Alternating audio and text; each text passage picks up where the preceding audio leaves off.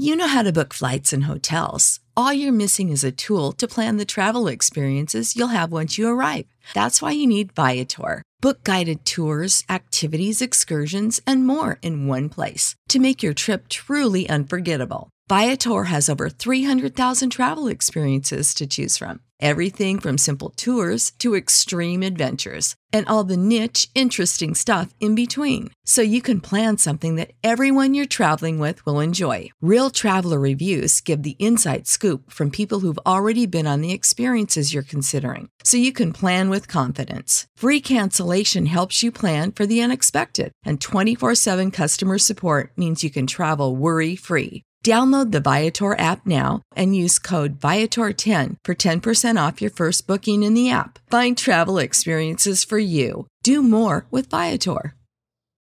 When you need mealtime inspiration, it's worth shopping Kroger, where you'll find over 30,000 mouth-watering choices that excite your inner foodie. And no matter what tasty choice you make, you'll enjoy our everyday low prices, plus extra ways to save, like digital coupons worth over $600 each week. You can also save up to $1 off per gallon at the pump with fuel points. More savings and more inspiring flavors make shopping Kroger worth it every time. Kroger, fresh for everyone. Fuel restrictions apply.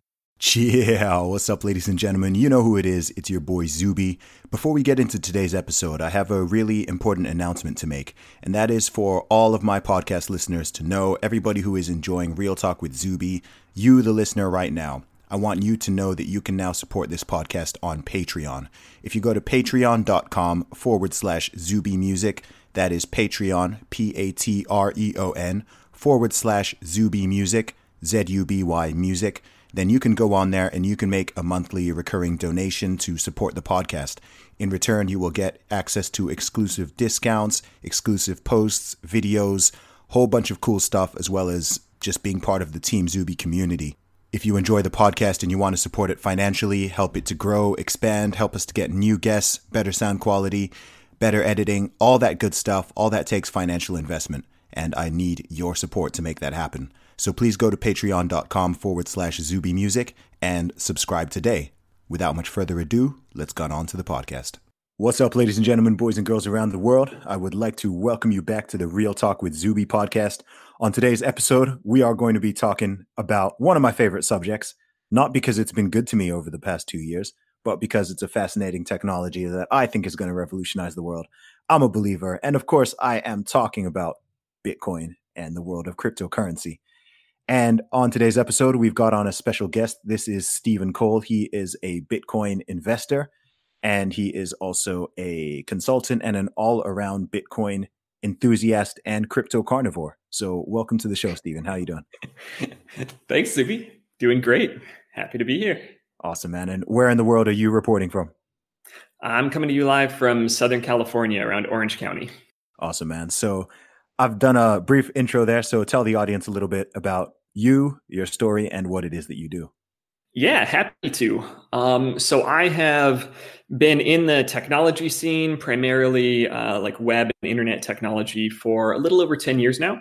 So background academically was computer science, and then worked in Silicon Valley for a couple large enterprises, a couple of small startup companies that were later acquired by large enterprises. So I was at eBay for a little bit. I was at Intel by way of an acquisition of a startup company that I worked for, kind of doing a combination of systems engineering, as well as kind of management and people leadership for small engineering teams there.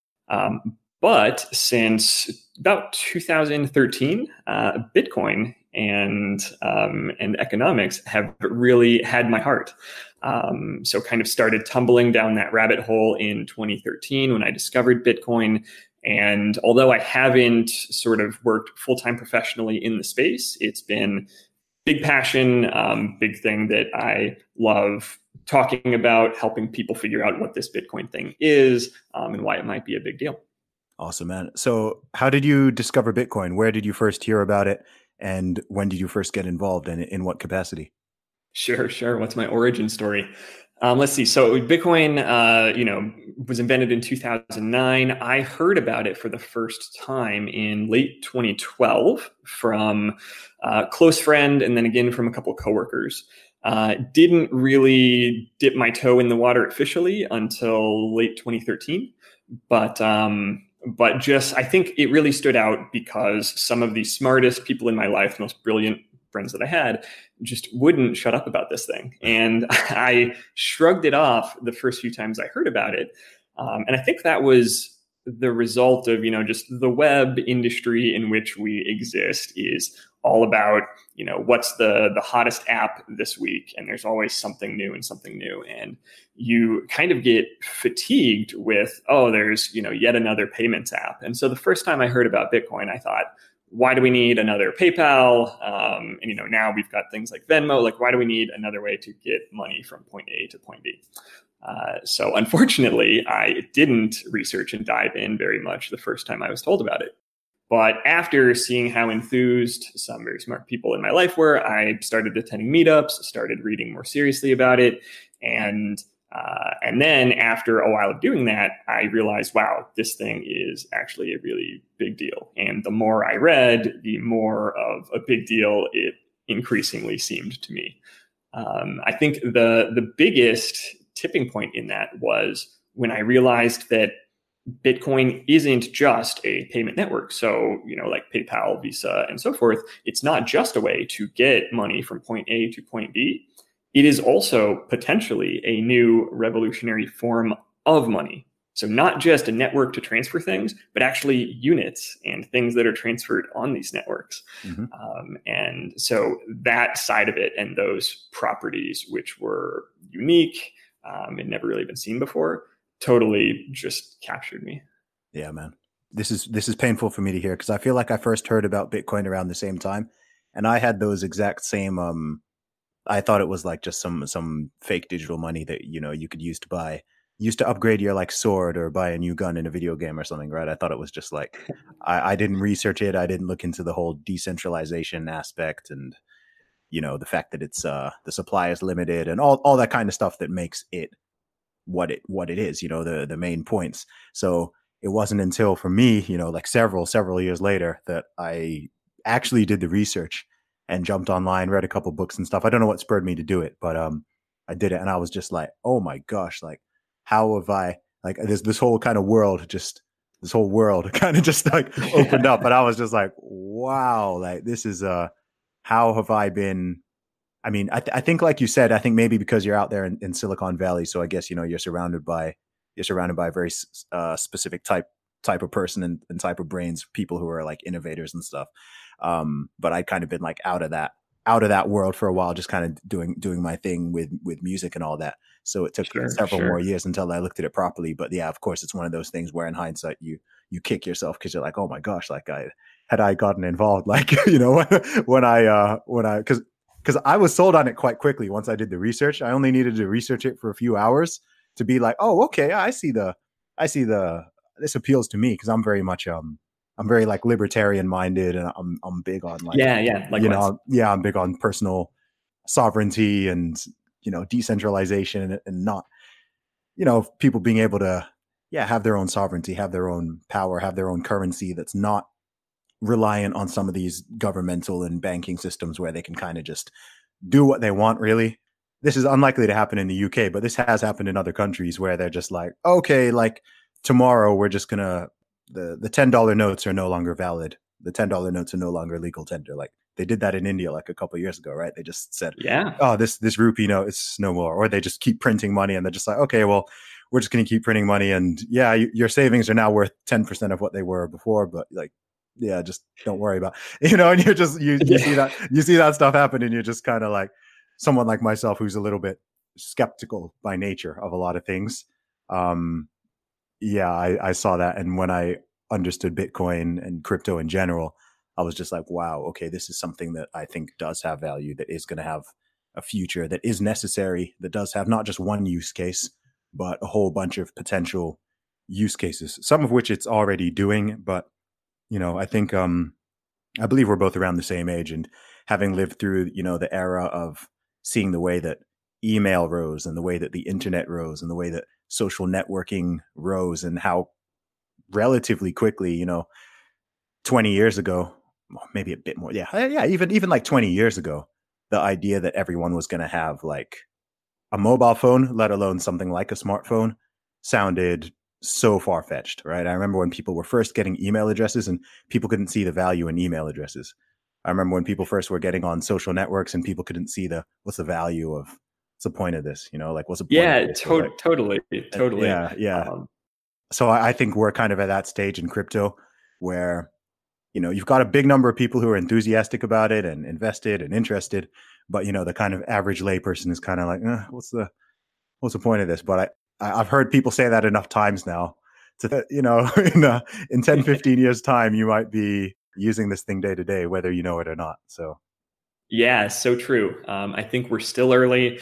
I think you and I are on the same wavelength about a lot of what you described and the potential benefits of Bitcoin, the potential value proposition, the macro environment of today. As you look around, you see the levels of debt that sort of nation states have incurred and that we collectively are kind of being signed up for, whether we like it or not. You see proposals like MMT, modern monetary theory, that are gaining popularity, which essentially advocate for, keep printing money and keep running large deficits and kind of putting off the inevitable long-term consequences of those things. And I'm excited about Bitcoin because I think for the first time in hundreds of years, it really gives people a practical means of opting out of that system. As an expression of maybe their discontent, of exiting, if you will. The option to exit has always existed, but it's been very inconvenient in the past. So if you didn't want to participate in the economy because you either disagreed with it politically, philosophically, or just from a practical perspective, that meant things like hoarding cash or holding bars of gold under your bed or under your mattress. Not being able to transact electronically through these centralized systems, and just big inconveniences to your day-to-day existence. And now, for the first time, Bitcoin presents this system in which you can opt out. You can say, okay, yeah, keep doing your thing. Those of you who don't think this is risky and who maybe think this is sustainable long-term, but I am going to peacefully exit and just go over here and store my wealth and my personal value in Bitcoin, in this decentralized system, which is, cannot be arbitrarily inflated by central bankers. We don't have to play the game of, every quarter we watch the Federal Open Markets Committee meetings to try to guess what the interest rate's going to be and try to read between the lines of all these people speaking. We know it's monetary policy. It is set in stone. And when the supply is fixed and predictable, as Bitcoin is, then its value proposition becomes pretty compelling for storing wealth. So there's going to be some people listening to this right now who are like, what are these guys even talking about? Like, what's this Bitcoin thing, right? So for someone who hasn't heard of it, and just giving the basics, what it is, what you think the value proposition is, why they should be interested. So if you were to explain it to just the layperson, someone who's not like a techie or a computer science grad, how would you lay it out for them? Yeah, definitely. Good to kind of step back and do the Bitcoin 101. So Bitcoin is open source software, fundamentally. So the open source words in that just mean that there are no secrets. The code for Bitcoin is available online. Anyone in the world who understands or is interested in software can go and download it and look at it and see how it works. So no secrets there. That software implements both a payment network and these units called Bitcoins, abbreviated BTC typically, that are transacted on this network. And the really interesting thing about it is that the supply and the inflation schedule for those units is fixed and known. So that was written into the original Bitcoin code. And due to a very brilliant set of kind of incentives in how this system works, it can't be changed.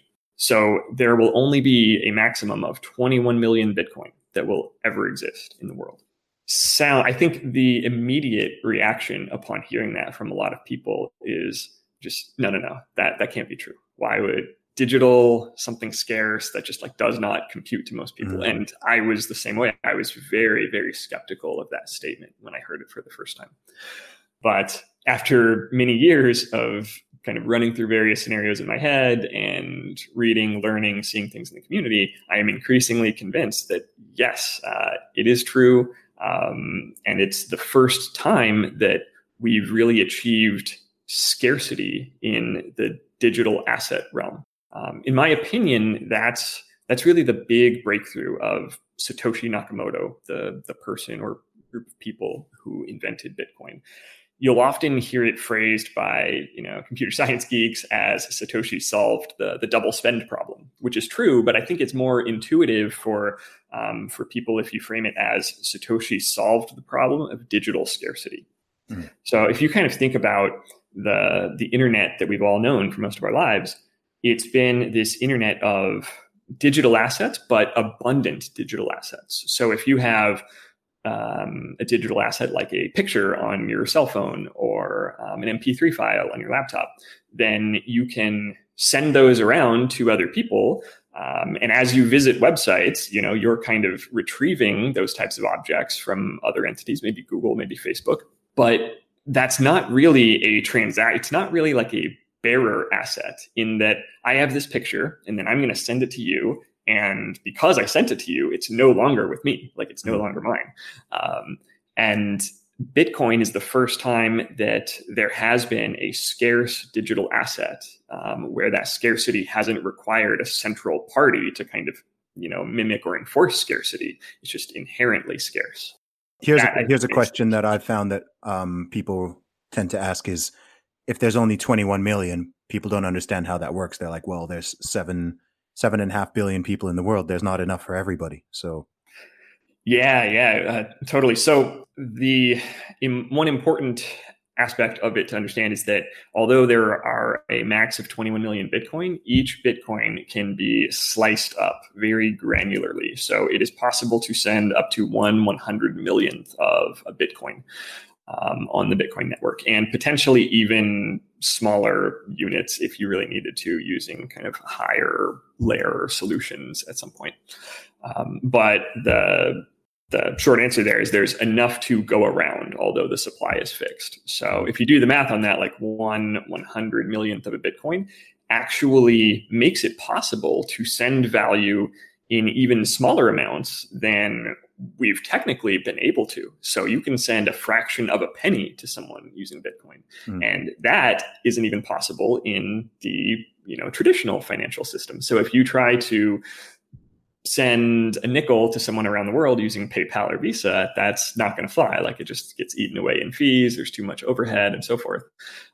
So it also, if these micropayment use cases can come to fruition, it unlocks some pretty exciting use cases there too, around like, now that we have the ability to send money in such small amounts, what does that enable us to do?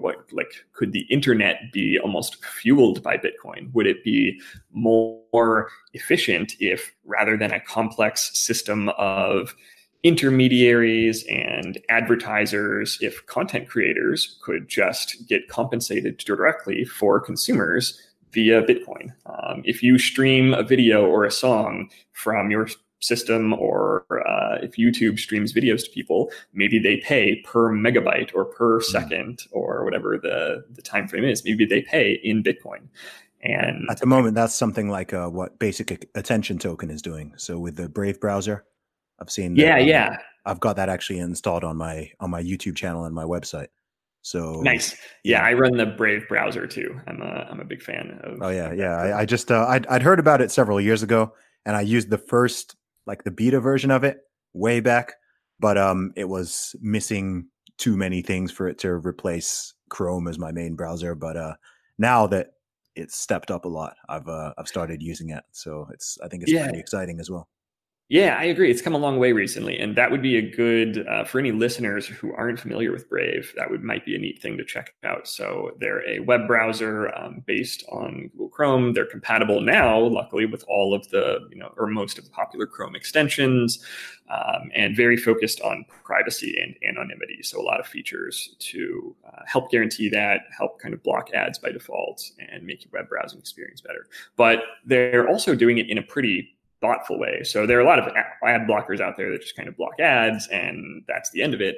But their vision is, block ads by default, but still have a long-term plan and strategy for how to ultimately compensate content creators who, need to be compensated for what they're doing in order to kind of fund what they do. So yeah.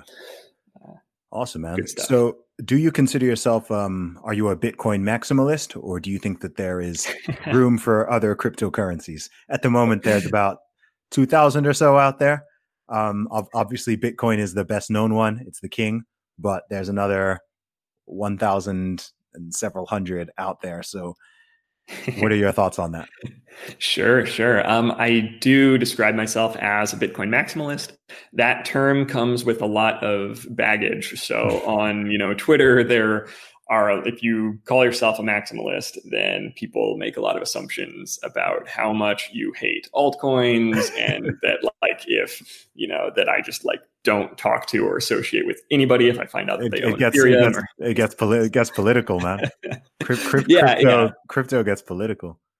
Absolutely. I like to think that I'm kind of a down to earth, open minded maximalist. So I consider myself a pretty practical maximalist in that I'm not, I don't worship at an altar of Satoshi. I don't think Bitcoin is the one for just for zealous reasons. I really think Bitcoin is going to dominate, but I think it's going to do that for very practical reasons. It's got the largest market cap. It has the most liquidity. I think it has the highest developer and technical talent in the space.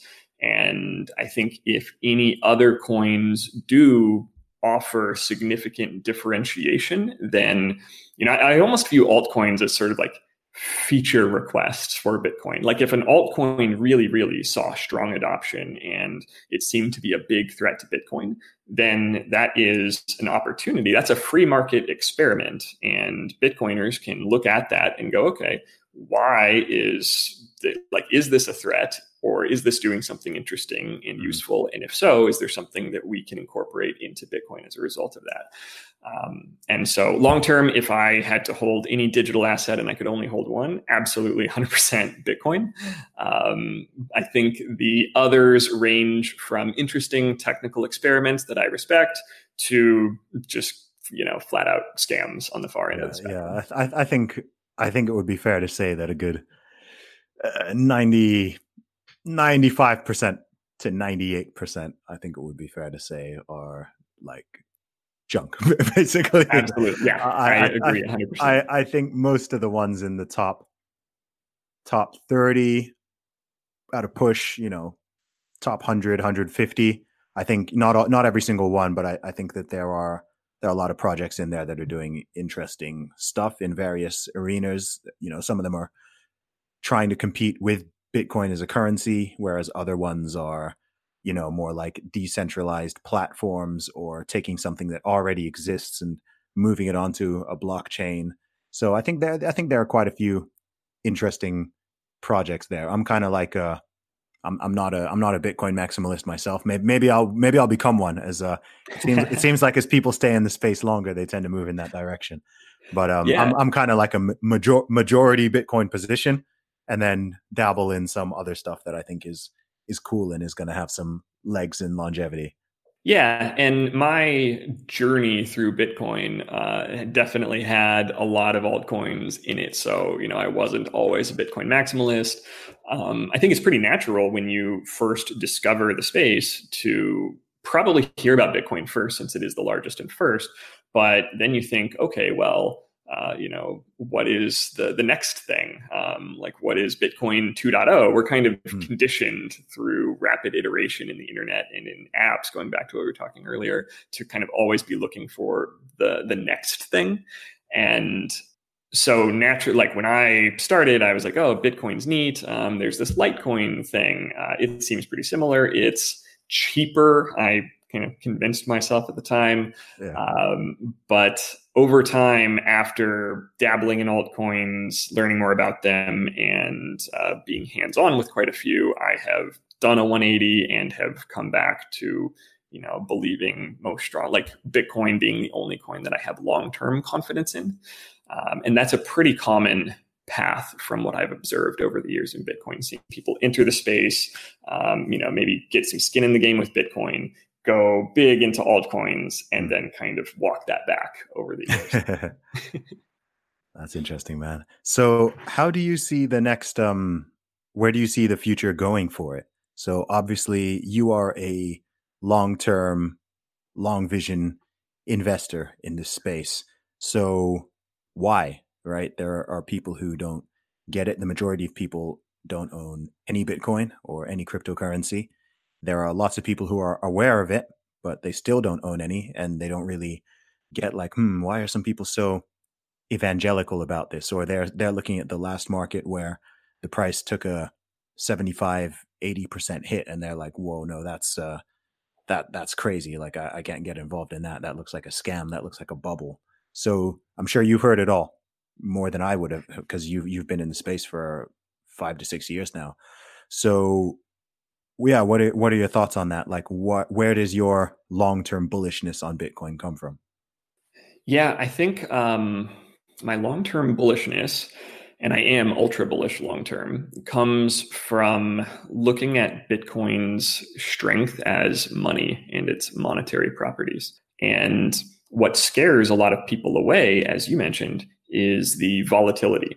So if you look at price charts of Bitcoin since, say, 2010 or 2011, and this is actually one of my favorite exercises to do at meetups when I speak to people, is I show a graph of the Bitcoin price starting around 2011 and then up through the most recent kind of bubble and downfall to where we are today. And I say, all right, where is the big scary crash? And everybody points to, the far right of that graph where you see the run up in 2017 and then the fall earlier this year. But actually, the big scary bubble could just as rightly be pointed at late 2013 when it crashed from, $1,000 down, I think, like 70%. And what happens is the next big run up makes the big run up prior to that look tiny. That one in 2013, if you were to just zoom in on that, there would be a crash from a couple of years before. I'm getting excited. I'm ready. Right. I'm ready. I've just had pain for 2 years. I'm ready. I'm gonna give you a dose of hopium here. Don't worry. So psychologically, we're not used to that, and we're not conditioned for that. And it's a function of Bitcoin's scarcity, right? Because the market cannot print more to kind of like, as the value goes up in an asset, there's a big incentive in the creators of that asset to make more, to sell and kind of enrich themselves. But with Bitcoin, the supply is fixed, and also the rate of creation is fixed.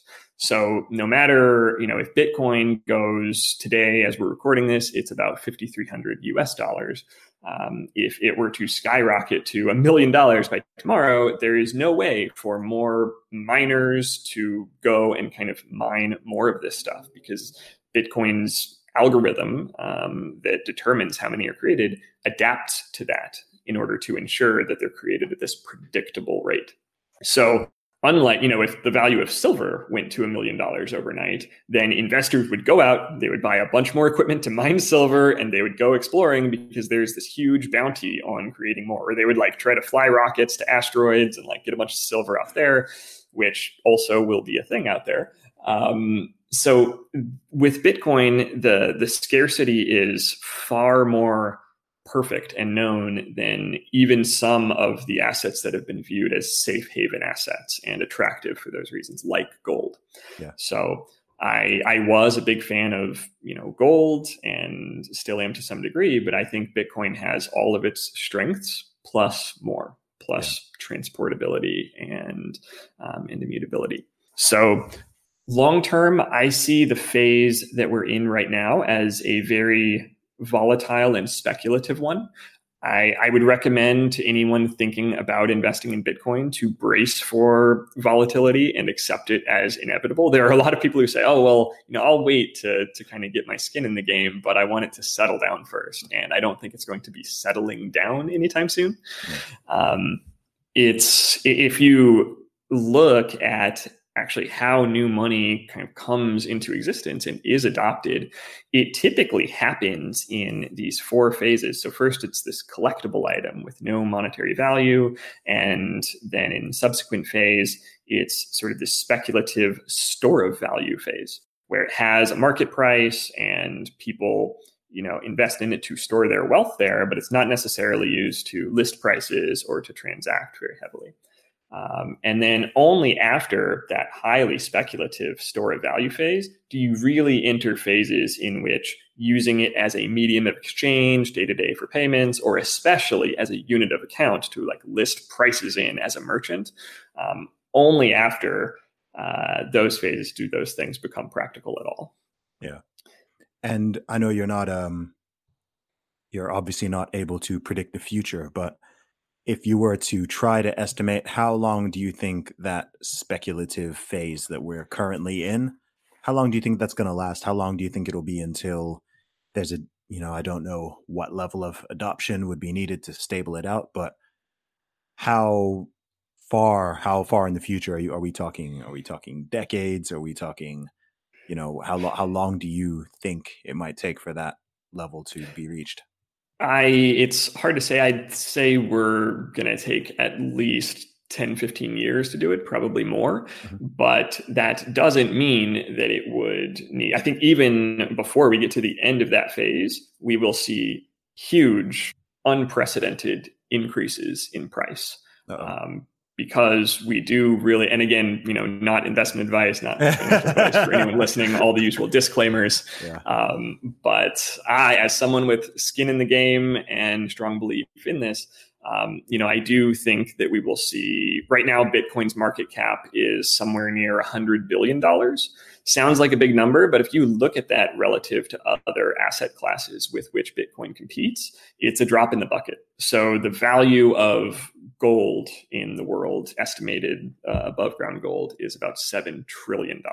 So 100 billion versus 7 trillion. Let's say Bitcoin failed miserably at any of the micropayment use cases that seem promising, at any of the like low latency buy your coffee type of transactions. I think it's going to succeed for that, but let's just hypothetically say it does not. Let's say all it does well is digital store of value gold. That is still a huge market potential, going from a market cap of $100 billion to $7 trillion potentially, stealing that from gold. So I think it's going to do all that and a lot more. Oh, wow. Okay. I'm feeling a bit better. I've got some hopium now. It's been anyone who's not invested, it's been a very rough year and a half. It's been a very rough year and a half now for Bitcoin and cryptocurrency in general. The market peaked late 2017, early 2018, and then since then it's taken a beating to the tune of $700 billion market in terms of market cap. Which I know is not a strict exact measure, but that's like a 80%, 85% drop from where it was at its peak. So yeah, we're still here, we're still optimistic, but it's been a rough ride. Yeah, one of my favorite things to do during these types of bear markets, and you're right, it has been a rough ride. With each cycle like this that you see, it gets a little bit easier, I think, to weather the storm psychologically. And one thing I like to do during times like this is just flip back and read headlines from mainstream media during the previous crashes. And there are things along the lines of, so there's a great site out there actually called Bitcoin Obituaries, where they're collecting these. And so I would recommend everybody go and check that out if you want some historical perspective. But inevitably, every time there's some huge dip in price, You'll just get these "Bitcoin is dead" headlines, "RIP Bitcoin. I guess it's time to move on." There are headlines from Forbes back when Bitcoin was $15 that say things along those lines. This Bitcoin thing's dead. Everybody move on. It's over. And I think, maybe in the future, we will be here while Bitcoin is $100,000, having just crashed from $500,000, and we'll be talking about how dead it is, and that's just how this goes. Yeah, it's funny, man. But yeah, no, I've got my long-term vision goggles on for this because it's because as far as I'm concerned, the reason why I bought in the first place, the fundamentals haven't changed. Well, they've improved. If anything, they've improved. To be honest, it's the bear market's gone on for over a year now, so it's gotten to the stage where I'm not bothered. Like when it was happening, like early 2018, that was rough. Like I'm not a super emotional person, but I had some time. I was looking at the thing. It was just dropping and dropping and I was just like, holy crap! Like it must stop, and it didn't stop. It just kept it just kept going. It got to a point where I was like, okay, you know what, like. I'm just going to see the funny side of this, right? Like, I'm not going to make any stupid move. I'm just going to it's gotten to the stage where someone asked me about it and I kind of just smile and chuckle because I'm like, on one hand, I'm like super optimistic long-term, but in the short term, I'm kind of like, that was, I got a bit over I have exuberant. A t-shirt. Yeah. I have a t-shirt and a sticker on my laptop with my preferred strategy for these types of bear markets. And it's a picture of an astronaut meditating with the Bitcoin moon in the background. And I think that is the approach that I strive for in this, is just to kind of be zen and remind myself that this is how it goes. Volatility is inevitable. And certainly maybe I'm wrong about this Bitcoin thing. I would recommend anyone thinking about getting into this only invest what you can afford to lose. So I do go through the mental exercise of, if this thing went to $0, how would I feel about my life and all of that? And as long as the answer is, you'd still feel good, then I think you're invested to a healthy extent. Yeah. But I do believe in it, not only for monetary gains, but because philosophically, I believe it would be a better world if we had a Bitcoin standard for money. Yeah. So in your mind, what's the best case scenario and what's the worst case scenario? And how could either of those unfold? For price or for sort of like world implications with this Bitcoin stuff? Let's say both. So you talked about it potentially going to zero. I mean, do you think that's possible? And how would that realistically occur? Like, I mean, I can't think of how it would go to zero. I can think of it how it could go pretty low, but I don't know. What do you think? Yeah. And I love that, just kind of the thinking about seeing people think about, could it go to zero? And how could that happen? Because if you rewind a few years, that was not a crazy idea at all. It was like, yes, of course, this Bitcoin thing could go to zero. Yeah. And while it is still a possibility, every year that it continues to exist and to be immutable and to do what it's doing, that idea just becomes increasingly crazy. And so I would say, yeah, of course, zero is the worst case, very slim possibility of that occurring. As far as whether the bottom is in yet, I do actually think the price bottom is in now. And as of the last few weeks, we've seen a pretty strong reversal. I could be wrong. I'm not a very good short-term trader. So, I wouldn't be shocked if we saw something down to the 2000s. But I do think that the short-term price bottom is in, and that hopefully the beginning of at least an accumulation phase, if not a kind of subsequent bull run, has begun. In terms of the long-term implications, I will give a plug to one of my three favorite books in the world. So there's a book called The Sovereign Individual that a lot of people in the Bitcoin community have read and talked quite a bit about. And I'd highly recommend it to readers. It was written by a couple of British political scientists, and it was written back in 1997, which is, well before Bitcoin, but even before the internet was nearly as big of a deal as it is today. And they make some bold predictions about the impact of technology, especially communications technology, on society. And they kind of classify our evolution into these ages. And so you had like the hunter-gatherer age, and they talk about the dominant institution of each age. So in the age of hunter-gatherers, the dominant institution was like the physically strongest individual in the tribe, or the physical strongest tribe in a collection of tribes. And then you fast forward to the age that we've all existed in for most of our lives, the industrial age. And the dominant institution of our age is the nation state, so US government, UK government, and so forth. And prior to that, it was really the church. So like going back to, before the sort of 1400s, 1500s, the church really ruled everything about life. So even education, schooling, and so forth. And they discuss the transition from the industrial age that we've existed in for most of our lives to the next age of human evolution, the information age. And they actually use the fall of the Berlin Wall as kind of a milestone indicator of when this really began.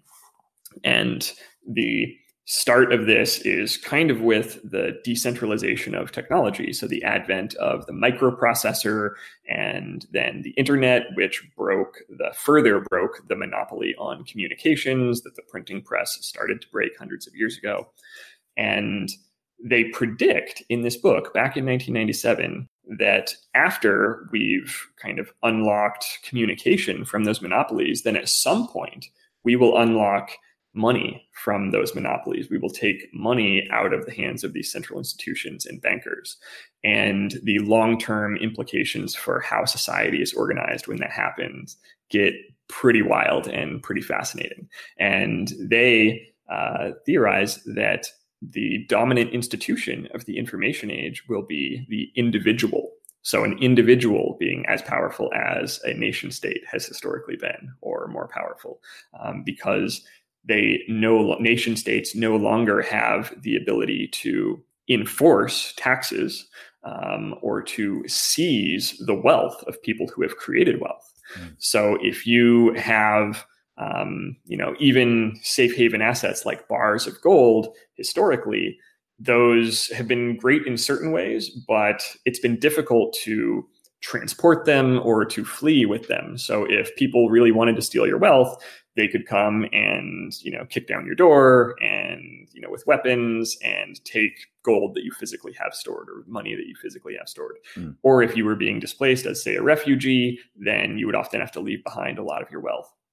And with Bitcoin, that's no longer true. So it really, with Bitcoin, you can even go so far as to store your Bitcoin in your brain, which I know sounds a little wild, and listeners might be thinking, what in the world does that mean? But you can essentially memorize a phrase of words, like a secret password, and that anyone in the world who knows those words would be able to spend your Bitcoin. But unless you voluntarily give that to someone else, then they cannot steal your wealth. And if you were the only one who knew that password and you expired, then those Bitcoin would be forever unspendable. And that kind of changes the logic of violence and the means of extracting wealth from people that nation states have enjoyed for the last few hundred years.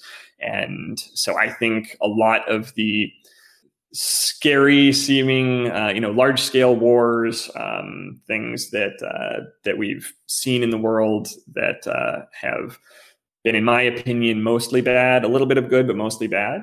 I think Bitcoin represents the potential for a positive change in a very different direction. That sounds good. I think everybody can get on board with that. No, would not be a perfect world, would not be a utopia, but I think would be an improvement over what we've got today. Dude, every attempt for a utopia has ended in dystopia, so I'm quite happy. A lot in the 20th century, a lot of people try to bring utopia, and the results were not good. So I'm quite happy with the world being imperfect. We can make it better, but anytime someone starts talking utopia, I get worried. I hear you. Yeah, man. I think we share that natural skepticism. Yeah. So, So what's next for you? What are you what are you working on at the moment, or what do you have planned for your future? Do you want to continue to Is your goal to spread the word about Bitcoin to more people, or to develop stuff on the blockchain, or how do you see yourself fitting into the space in terms of what you're doing now and what you want to do in the future? Yeah, definitely. That's a question that I've been asking myself a lot over the last few years. So Bitcoin has always been a passion of mine. I actually took a sabbatical between work at startups to travel the world for 6 months, kind of backpack around the world.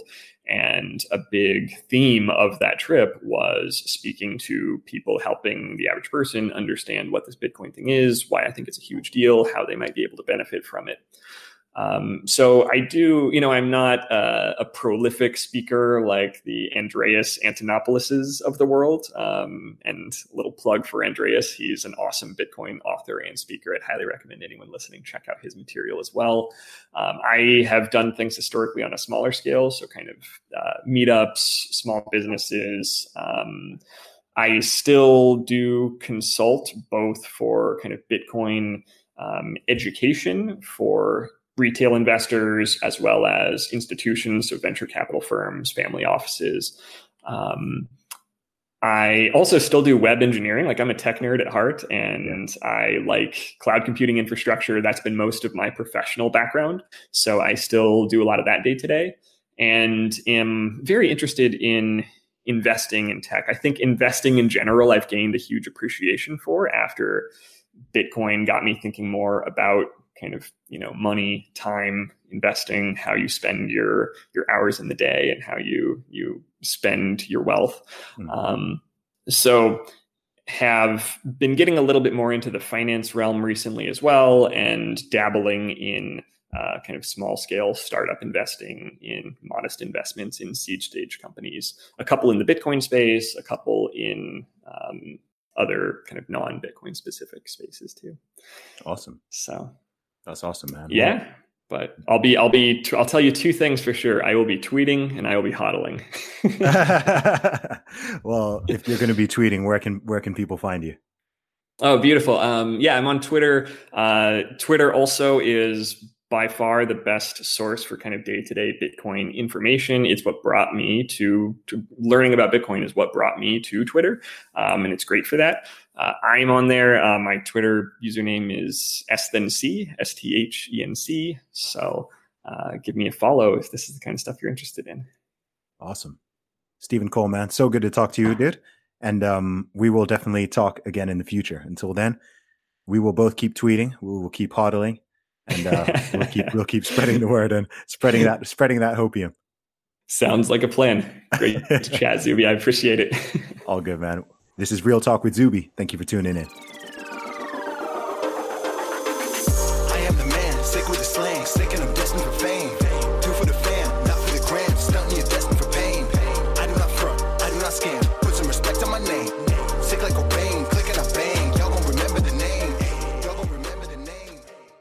Support for this podcast and the following message come from Corient. Corient provides wealth management services centered around you. They focus on exceeding your expectations and simplifying your life. Corient has been helping high achievers just like you enjoy their lives more fully, preserve their wealth, and provide for the people, causes, and communities they care about. As one of the largest integrated fee-only registered investment advisors in the U.S., Corient has deeply experienced teams in 23 strategic locations. Corient has extensive knowledge spanning the full spectrum of planning, investing, lending, and money management disciplines. Leverage Corient's exclusive network of experts to craft custom solutions designed to help you reach your financial goals, no matter how complex they may be. Real wealth requires real solutions. For more information, connect with a wealth advisor today at Corient.com. That's Corient.com. Corient.com. Without the ones like you, who work tirelessly to keep things running, everything would suddenly stop. Hospitals, factories, schools, and power plants, they all depend on you. No matter the weather, emergency, or time of day, you're the ones who get it done. At Grainger, we're here for you with professional-grade industrial supplies. Count on real-time product availability and fast delivery. Call, click Grainger.com, or just stop by. Grainger, for the ones who get it done.